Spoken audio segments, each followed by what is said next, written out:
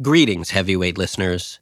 This week, I got the chance to interview Esther Perel, who hosts one of my favorite podcasts, Where Should We Begin? It's a show that bravely dives into people's most intimate, vulnerable moments, and I'm excited to share it with you. Where Should We Begin brings you inside the therapist's office as Esther helps couples work through their problems. But before we begin playing an episode, I chat with the renowned couples therapist herself about taking therapy out of the office and into our collective ear holes. We'll be back next week with a brand new episode of Heavyweight. But for now, lie down on the nearest couch and let the sweet dulcet sounds of healing flow over you like a sonic weighted blanket. I am Esther Perel. I am a psychotherapist, cross-cultural therapist and couples therapist. And I am the host and executive producer for the podcast Where Should We Begin, as well as the new podcast coming out soon, Housework. I was going to try to trick you into giving me free therapy. You don't have to trick me. We can try a session, you and I, and we'll know. Oh boy, I would love that. I find like in every one of the episodes that you do, even if the range of experience that it addresses or the kinds of people that you have on, I always feel like I can relate to every single one of them. The common denominator among them, it seems, is that you make them feel safe enough that they can be so honest and so vulnerable. I think that when you say, even when it's not your particular story, you still connect, that is what I have heard over and over. And it is an honor to have that. It's something I had never even decided as a goal. But I knew when I said it would be an interesting thing to do. I've always thought that couples therapy was the best theater in town. And I knew it was gripping, but I didn't know how to bring those stories out of the room.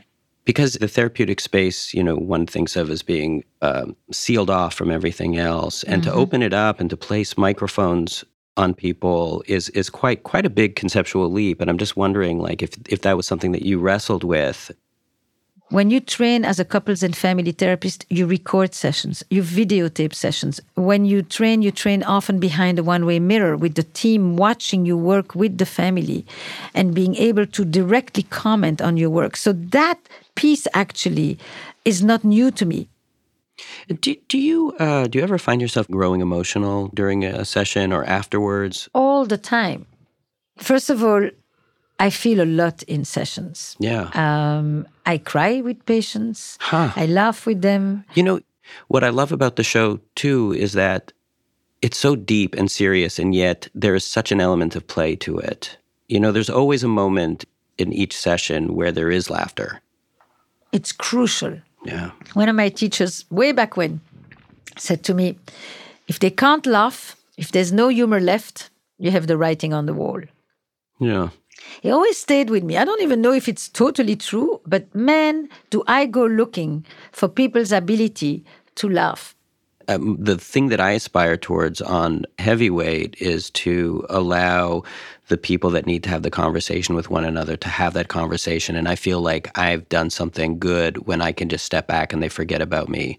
And, Right. and I wonder, you must see this at the beginning of sessions where each person is talking to you rather than to each other, because it's so hard sometimes to talk to one another.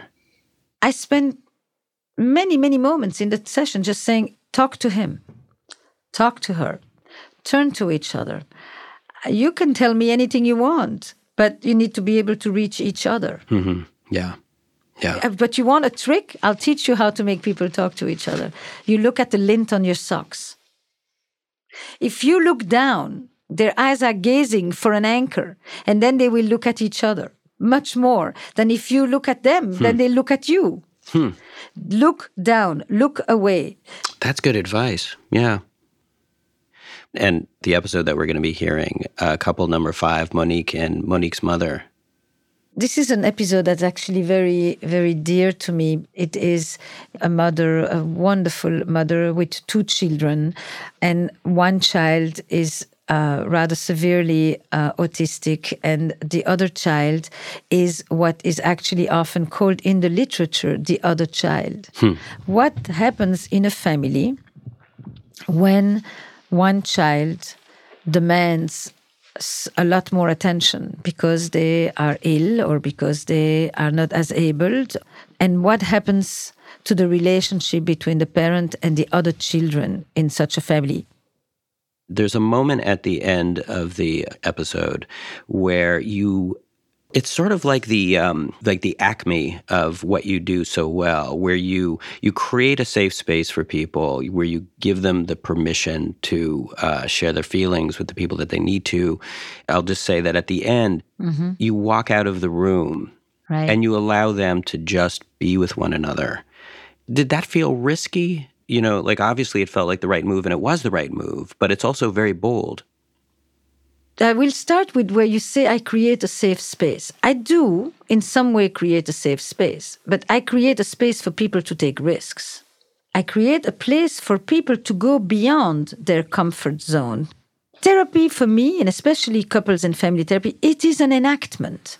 People come in order to have a new experience. They don't have to come in order to repeat what they do at home. So here is this mother and her child who are having a conversation for the first time, where the child tells the mother, you were such a pusher and you were such an optimist, but as a result, there has never been a place for me to be sad. And it was such an intimate, beautiful moment. I really wasn't needed. You need to know when to leave. Mm-hmm. This is the art of therapy too, is when do you step in? When are you central? When do you intervene? And when do you step back? And when do you trust the process? And you believe that these people have it in them and they're doing it perfectly fine without you. Now get out. Yeah. I just want to tell you that I love your show and I love what you do, and I'm so thankful for it, and I'm so honored to get to talk to you and to maybe introduce the show to people who haven't heard it yet. It's a pleasure. This Audible original series contains mature themes. Listener discretion is advised.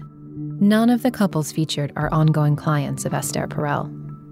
For the purposes of maintaining their confidentiality, names and some identifiable characteristics have been removed, but their voices and their stories are real. Couple 5, Mom and Monique. I really love my mom so much. She's an amazing woman, and yet I have such a difficult time feeling close to her. And it's been like that since I was a kid. This is a family of 3. A mother, a 29-year-old son with special needs who lives with the mother, and Monique, a 28-year-old other child who lives separately. And the session is between the mother and Monique. Monique is a very sensitive individual. And to me, it seemed like she didn't trust me.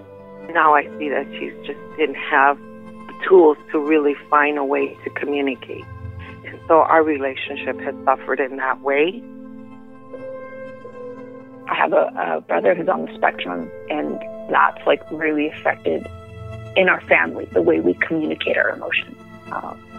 As a kid, it makes you feel like you're it, like you are your parents' rock, and not because you can be, but because you have to be. You have to be that. When I think about the relationship between mother and Monique, it is the relationship between a parent and the other child. And in this instance, the other child is not the special needs child, which is the situation of the brother.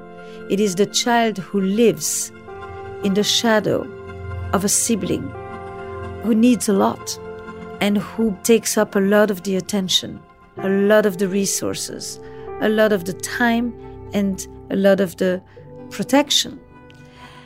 Leaving the other child to their own devices, having to grow up very fast, having to become often needless, because there is just no room for another one who needs so much more from mom.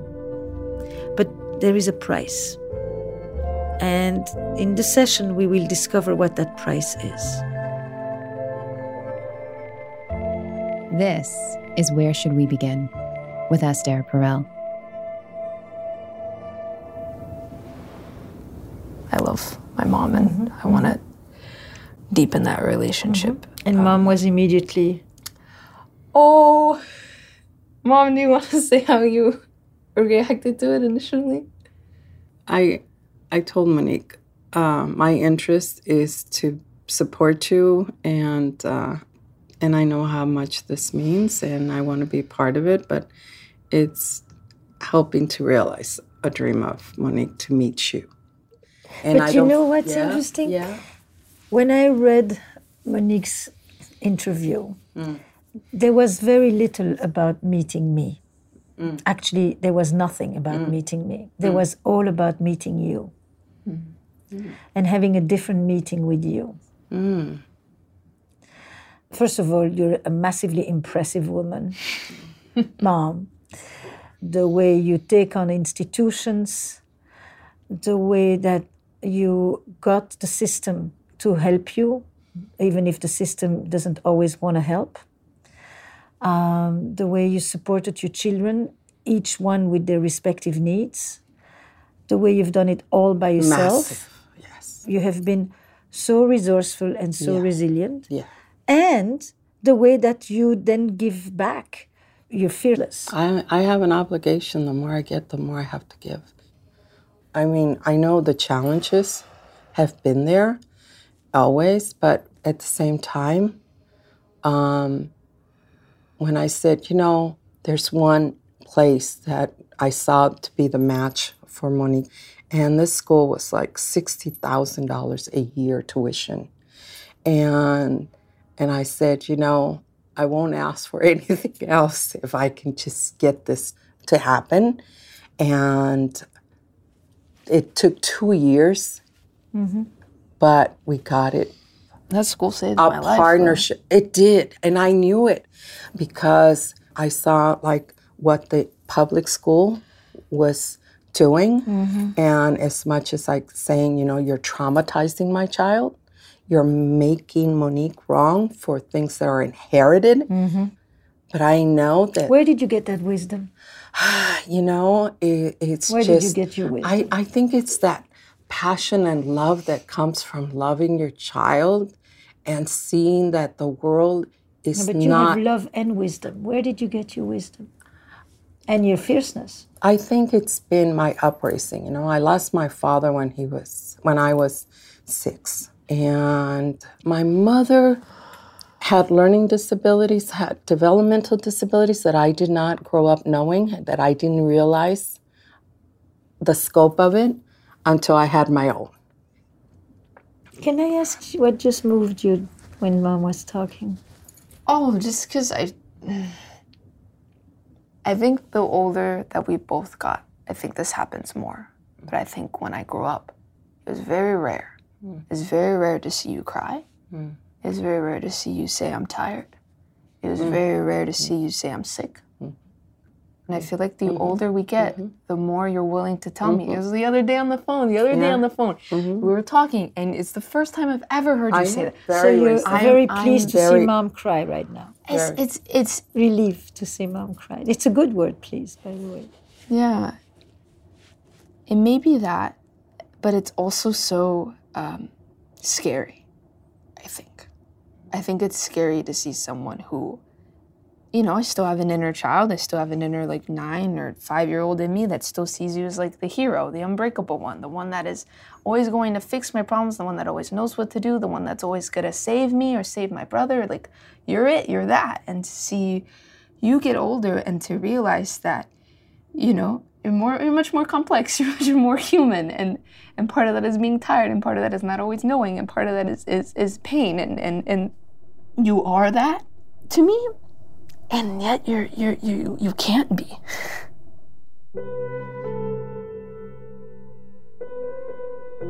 In all parent-child relationship, there is a developmental arc. The child grows up and gradually becomes stronger. the parent continues to grow and becomes older and becomes gradually more fragile and more vulnerable. The child wants the parent to see them as stronger, but the child struggles sometimes to see the parent as becoming more fragile. Because if the parent becomes more brittle or more vulnerable, maybe they won't be able to be there. And so life and death are constantly in the background of any living relationship.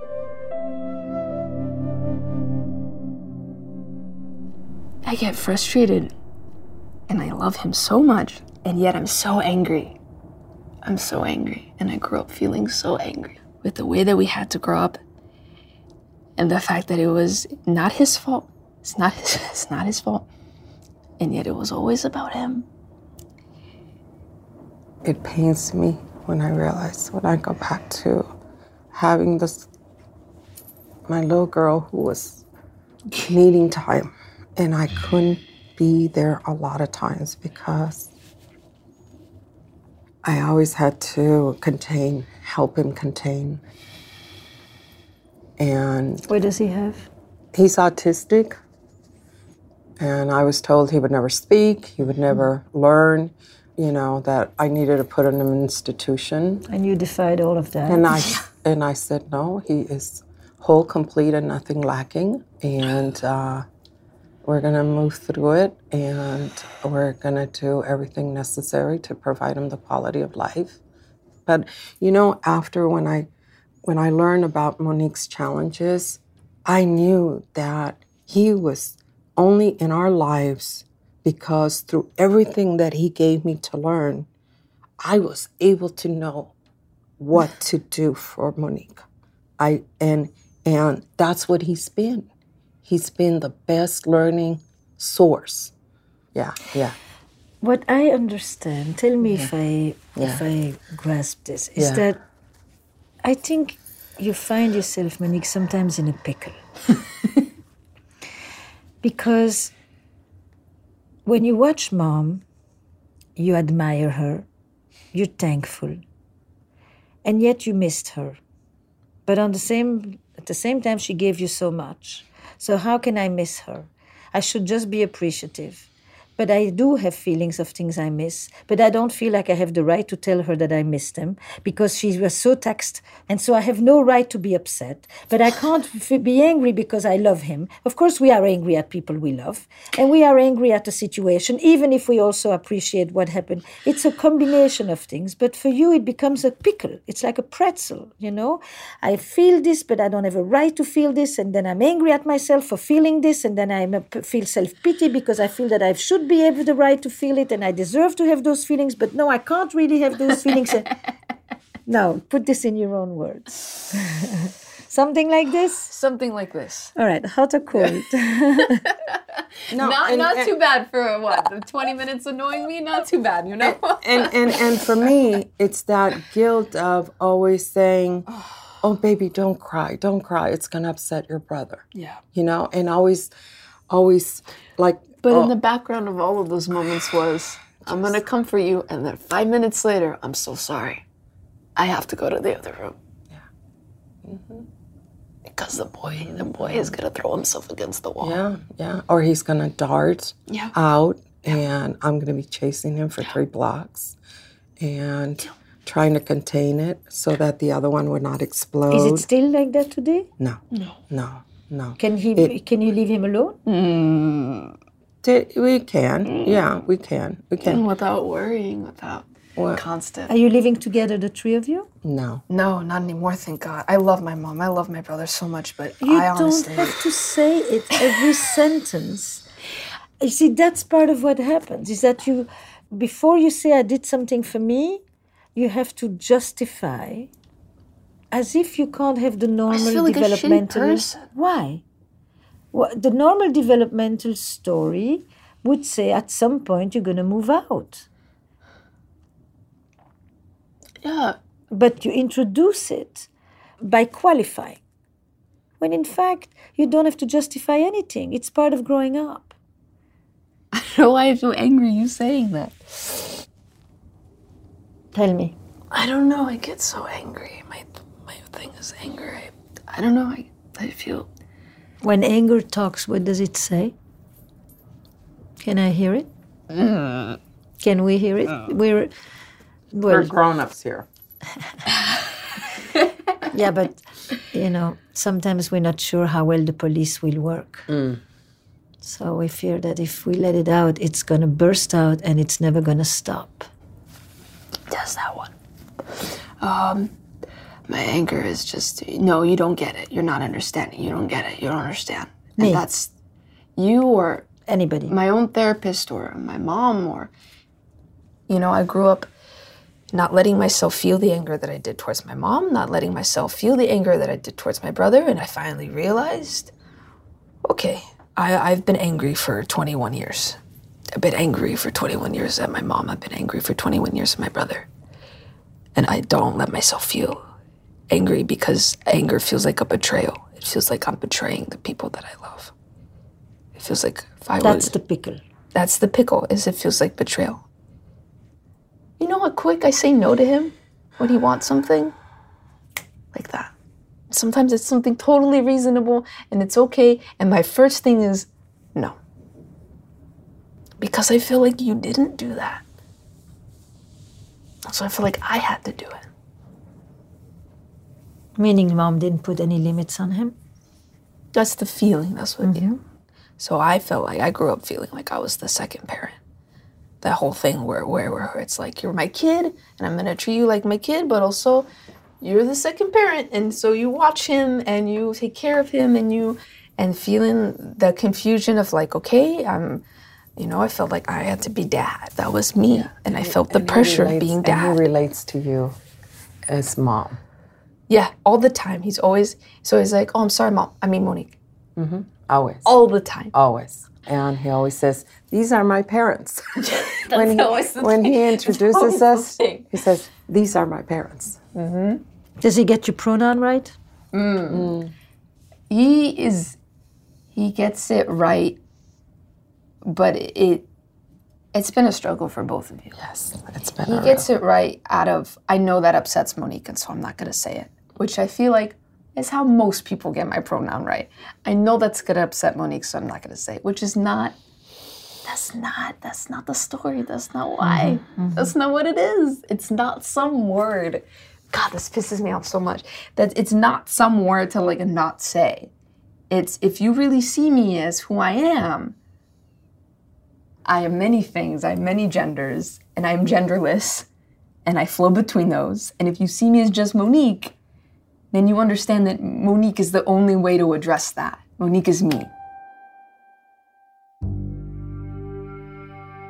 Monique grew up as the daughter of her mother and the sister of her brother. And at some point, Monique decided to take apart the categories from daughter to child, from sister to sibling. Monique was Monique, not a she, not a he, not a they. The relationships stand, the categories change. And Monique gave us the permission to use the name Monique as the all-encompassing reference and pronoun. I like when you say you don't get it. I wouldn't presume to get it as I don't know you.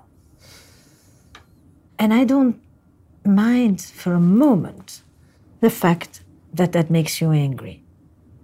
Because there's a part of you, I imagine, that feels that you've held so much in.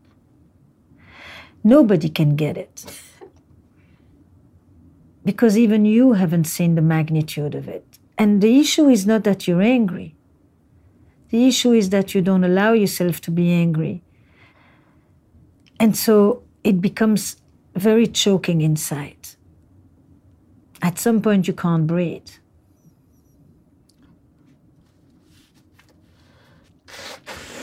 And then on top of it, you can't be angry, because how can you be angry at something that happened to someone that is not their fault?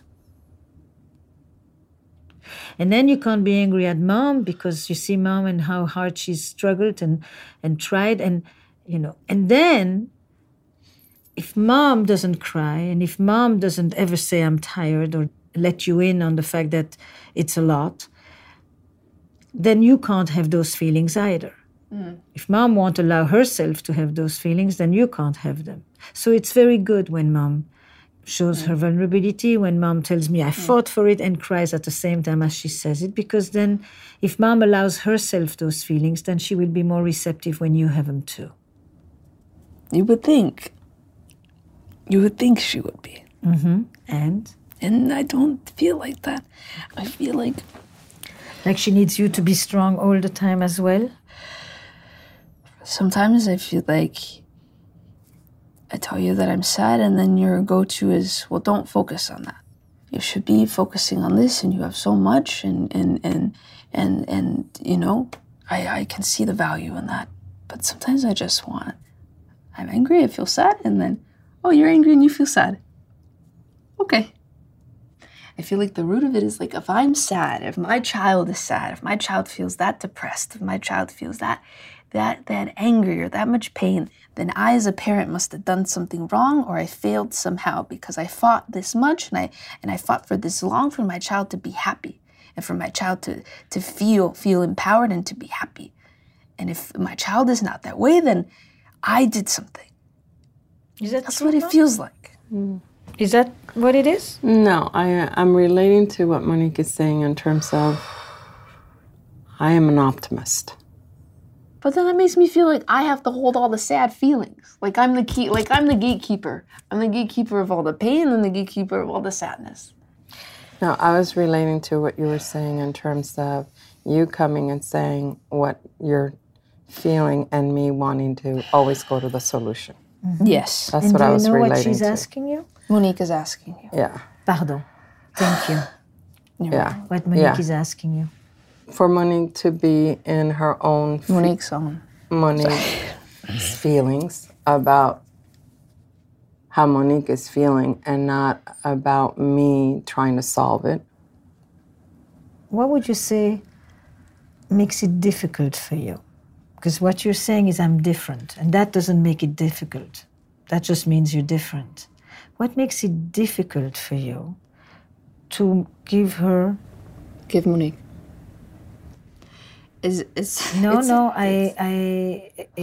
You're absolutely right. And I can see the training I'm going to need.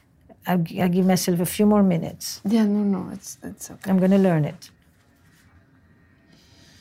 When Monique talks to you, and what Monique wants is more than anything, a recognition and a permission to feel whatever Monique feels. Monique isn't asking you to do anything, though recognition is a massive doing. Permission is a massive doing. On some level, Monique says, maybe it's difficult for you because if Monique feels sad, you feel responsible for it, as if you didn't do enough of a good job. I don't think it's that. No. Right. No. For me, it's about, let me put a Band-Aid on it. This is what's worked for me. I don't want to be in the sad place because if I open the floodgates, it's so enormous. That's what makes it difficult. Yes. Right. And so what's worked for me is let me find the solution. And so that way I don't have to wallow in the space of sadness because I'll be too weak to stand up again. And this is a long haul, which is the reason why for years I would not say I'm tired ever. I understand. And lately I allowed myself to say that, and guess what? I'm tired.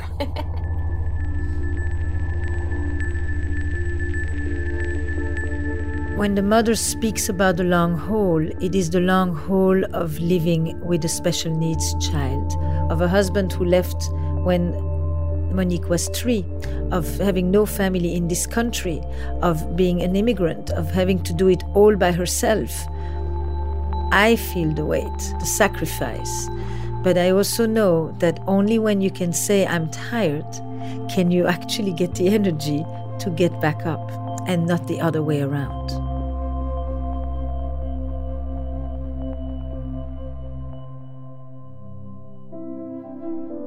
You are listening to Where Should We Begin with Esther Perel. We'll be back in a minute.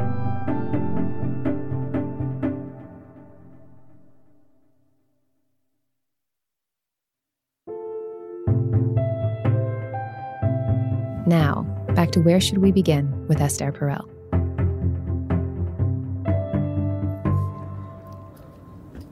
If I need to be strong, I gotta be strong all the time, because if I let a slight bend, then I'm gonna break. At the same time, you're not the same person, the two of you. Mm-hmm. And so you're saying to Monique, when you come to me with your sadness, I can't let it be, because if it touches mine, I'm too afraid of my own. That's why I can't be available for yours. But then Monique says, I don't have my own feelings, because he borrows his feelings from me. With Mom, I can't have my own feelings, because she gets too scared that mine would trigger hers. And then I get angry, because even though I love these people deeply, I need to feel that there is room for me to have my own interior life, without one of them closing it off and the other one entering it in to the point where we become one. Yes, he borrows my feelings, yes. Yeah, he has there's no room for me. He has a difficult time even that. finding where Monique begins and where he begins, and he's like so... But the same thing happens with you. He's so... Mom, the same thing happens with you, that it becomes unclear where you stop and where she starts, where Monique starts. At least this one I caught myself. No, I will. It is a translation. You know, it's totally. It's good that I get to practice it myself, because I see that we are all binary brainwashed. Yes, we are. So when Monique comes to you and Monique says, I'm upset. Yeah. If we can create some space, some psychological space between Monique and you, to the point where you can make room for Monique without instantly taking it on and having Monique's sadness run the risk of triggering your sadness, which you can't allow yourself to connect with. I fully get it. If I let that feeling come in, it will break me and I won't have the strength to do all what is expected from me to do. Mm-hmm. On the other end, that's the fear of many strong people. Mm-hmm. And yet when you look at Monique, do you think Monique is strong? Mm-hmm. Okay. Yes. And Monique feels. Yes. So Monique is living example that it's not necessarily that if a feeling comes in, the whole structure unravels. Mm. You think I'm strong? Mm-hmm. You don't know that? No. Okay, Mom, can you say it again? I do believe you're strong. Say more. I think you're strong. I think you're capable. I think you're brilliant.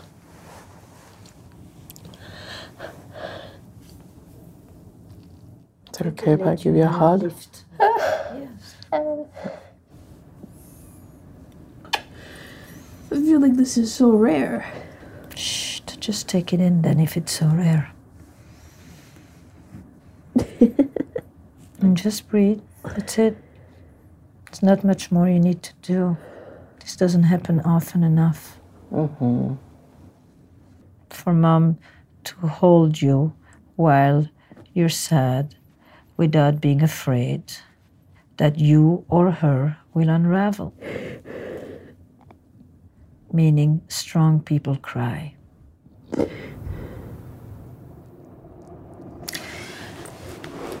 And I'm happy for you too to stay. Because I can only imagine that most of the time when you try to do this, you would have been interrupted. Mm-hmm. Just holding. In a second. Yeah. He comes and he looks and he wants to find out that Monique is okay. Mm-hmm. And he keeps asking, are you okay? Are you okay?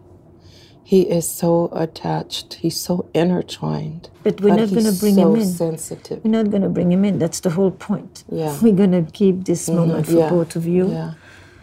Because one of the consequences of your lives has been that you haven't had enough moments. Just the two of you. Just mom and Monique. Even now. Even the most generous, loving, caring sibling, on occasion, wants to have mom for themselves. I feel bad about that, though. I feel bad that I need you too. That if I need you too, then it's like, then I need too much. You do, somewhere, understand that this is warped? Or do you believe it? You're allowed to want mom for yourself at moments, even if you are the more resourceful child. You're not taking anything away from him. Mm-hmm. I'm taking it away from you, though. It doesn't deplete. There's only so much of you. You're one person. All right, Mom, you need to have a chat with Monique's feeling that thinks I should have zero needs because my mom is tapped out and therefore I should be need-free. But then I get so resentful about having to be need-free because it's basically inhuman. And then I don't know where to go with it because I'm angry at it, but I can't come to you because I feel for you and I have to take care of you. And then how is going to take care of me and blah, blah, blah. Right. And we go into the loop again. So I have the capacity for more. I have so much love that I too want to embrace you and not just be there for you, but also share with you and hold you and want to have time with you. And we're going to do it. We're going to carve up time, specific time, because I do feel like there's so much that needs to make up for all the years of not being able to, not finding the way to. What do you think about that? I don't know how to feel about it. Nope. I know how I feel about it, and I don't like how I feel about it. Like, my reaction to that is like, oh, that sounds very nice.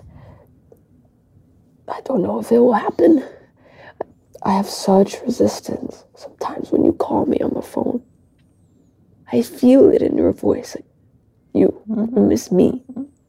And you want to spend time with just me too.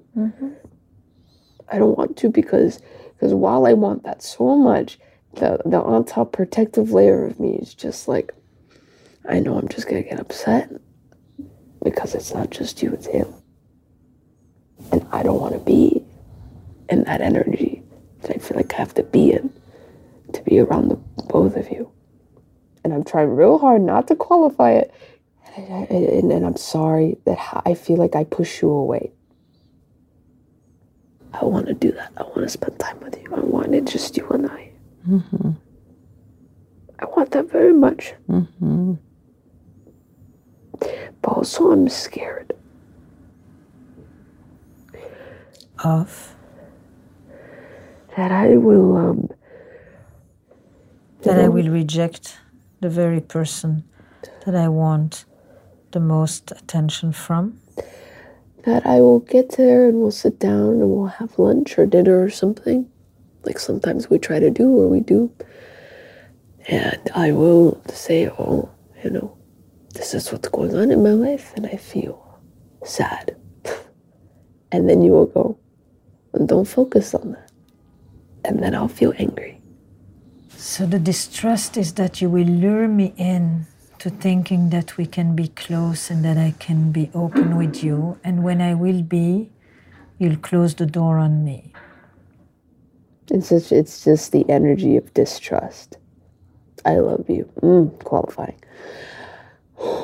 But there is that energy of like, I can't settle here for too long. Every time you're about to express a negative emotion, you Qualified. I never knew how much I did it until I sat in this room. Me too. But yes, because I feel like a shitty person if I don't. And I feel like that's what the pushiness is. When someone's like, oh, it must feel like this. It's just like, oh, no. They're not getting that part. They don't understand that. That's not what they're getting. And then it comes out as, no, it's really this, and this. And I think that's what pushes people away. But it's very, very useful. This may be just completely my thought, okay? Let me qualify me for a moment. We're all going to qualify each other here. Okay. I think that precision for you, having lived in a family where the boundaries were so blurred, where mom's experience is your experience and your experience taps into mom's fears and the feelings are your feelings. That precision is where you hold the boundary. That precision is where it says, this is Monique. And you don't get it is a way of delineating the lines around Monique. And it's very important that you do that. I always think that if mom doesn't get the pronoun right, it's another way of making sure that your identity remains always delineated. The day she gets it right, something will almost be lost, ironically. I don't even know why that feels so true, but yes. You know what I'm saying? It's like, as long as she has to remind herself, every time she reminds herself, every time I remind myself, I am helping to define you. And defining you has been a major challenge for you for multiple reasons. Gender being just one component. That's only one. Yes. Every time I don't get it, it's another way of delineating. No. You don't have Monique yet. With the pronouns too, it's like, there's like the little child that's like, make sure they don't forget me. You didn't forget me? Good.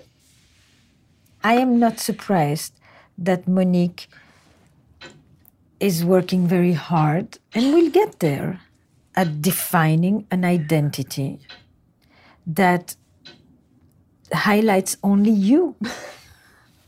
Even when I sense people that try and they miss, sometimes it's anger, but sometimes it's just gratitude. It's just, I see it, I see the effort, and I am so grateful, even if you miss. Thank you.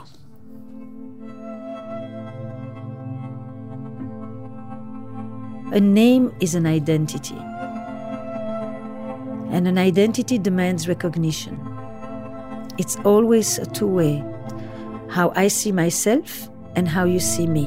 How I define myself and how you define me. while Monique deeply aches for that recognition, it's as if Monique is saying, I don't just want you to see me, I want to see the effort that you put into seeing me.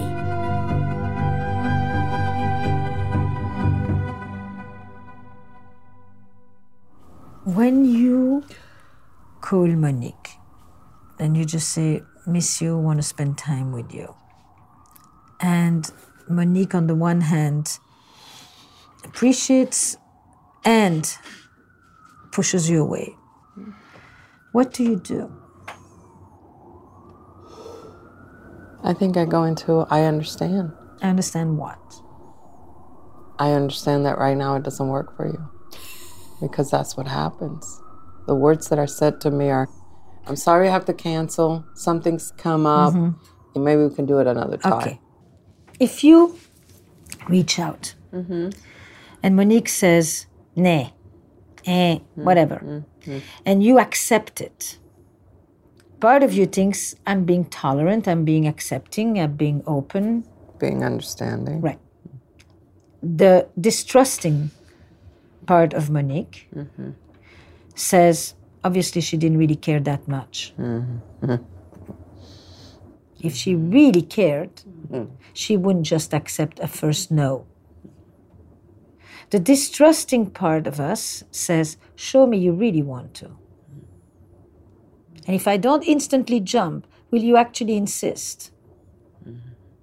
And not insist because you need, but insist because you want, for us. So you're not going to accept this anymore. If Monique said, I'm not sure, you just basically say, okay, I can push it back by half an hour. If you don't insist, I don't experience it as you being understanding and respectful of my life. I experience it as if you obviously didn't really want it in the first place. I just keep finding it so funny. I nod yes, and then I go, nope, right after the yes. And the no is from the place of, it's not good because it pushes people away. We get angry at the people we love. Can you conceive of that? No, there's a part of me that very quickly is like, nope, that makes no sense to me.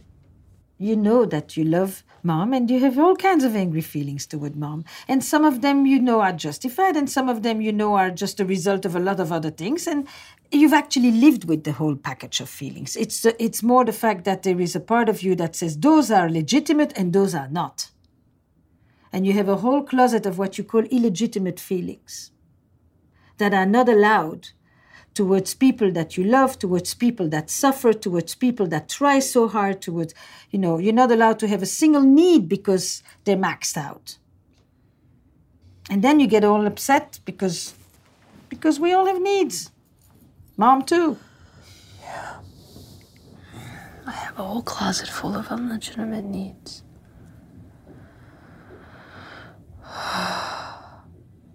Which is why I want you to just sit when I'm in pain, just sit with me.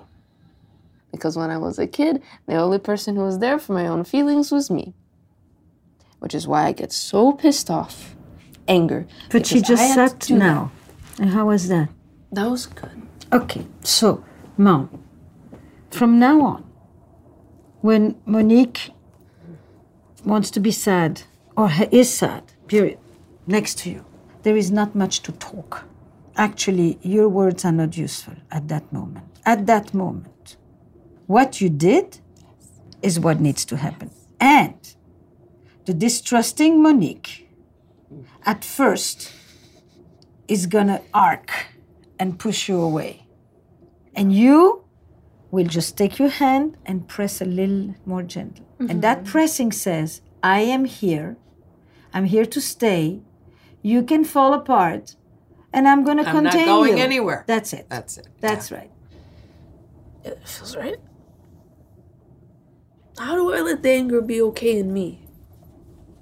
I can feel it in my body, but I can never fully act on it. I can tell you, I'm angry right now.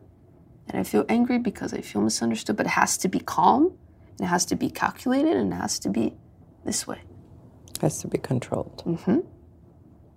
In the moments I tried uncontrolled with you, like I've showed you so little of my anger that when I show you that anger, then it's like I'm a different person. Instead of just... Well, there's a third version. Mom, I can imagine that that's not the way you typically see me, because generally I come to you and I tell you that I'm angry as if I was telling you I like this flower pot.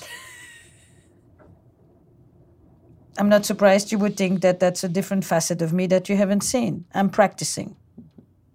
We're up for some new stuff. Get ready, because I plan to do more of this, because I think that the way I've been doing it, I'm about to have an ulcer. Mom's afraid that if she starts to cry, she will never stop. And the floodgates will come up and she will not be able to get back up. But you're afraid that if the feelings of anger come out, you will never be able to stop either. I think it's also that I don't want to... I think I'm going to love you less. I don't want you to leave. And that's not a conscious fear, because I never would actually think you... Like, I've never had that fear. I never grew up with the fear of Mom will leave. Well, if you think that it's going to hurt me and overwhelm me and break me, then I could die, right? Yeah.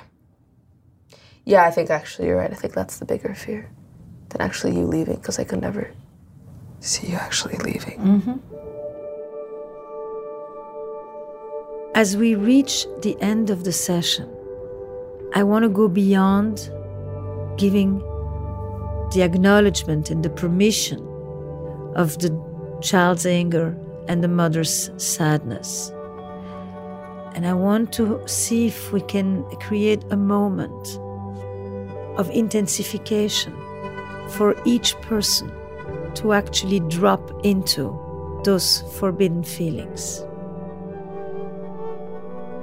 It also became clear to me that mother and child had not had much time alone for all those years. And that more than anything that was being said, it was the preciousness of being enveloped with each other, holding each other, crying with each other, was probably more important than anything else. And it required me to stay out of the way and to just make that space possible between them.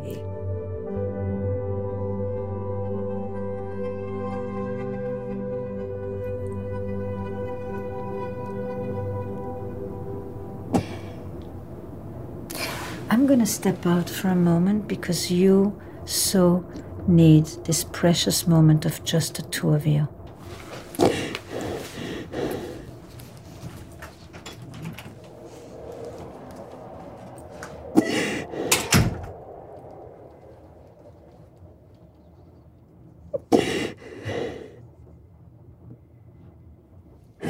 I don't know why I'm so afraid that you're going to leave. I just want you to know how important you are to me.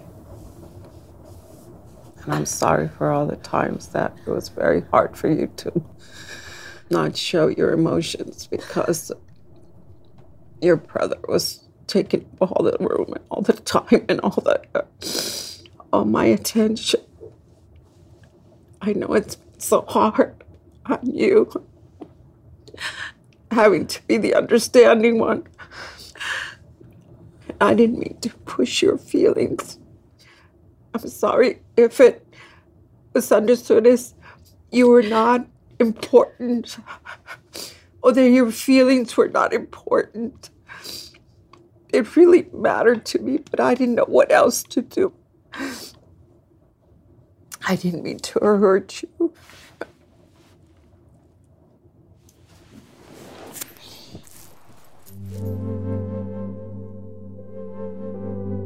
And they, for the first time in years, are actually alone with each other, without the fear that the phone will ring, that there will be a knock on the door, and that they will be interrupted.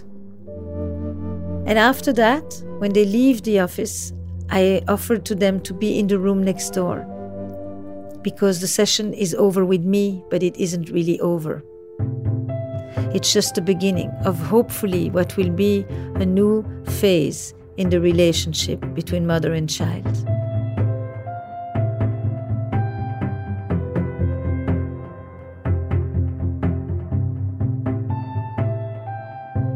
Esther Perel is the author of Mating in Captivity, Unlocking Erotic Intelligence, and her new book, The State of Affairs, Rethinking Infidelity. Both are available on Audible. For more episodes of Where Should We Begin, go to audible.com/Esther. Where Should We Begin is an Audible original production. Produced by Olivia Nat and Eva Walchover. Produced and sound designed by Paul Schneider. Recorded by Noriko Okabe. Our executive producers are Esther Perel and me, Jessie Baker. And we couldn't do this without Lindsay Ratowski, and most of all, the couples who shared their stories with us. This is Audible. You just heard episode 5 of Where Should We Begin? Esther also has a second show. It's a new podcast called How's Work, where she takes on the complicated relationships that exist in the workplace between coworkers, co-founders, and colleagues. How's Work with Esther Perel is only available on Spotify. You can listen to it there for absolutely free.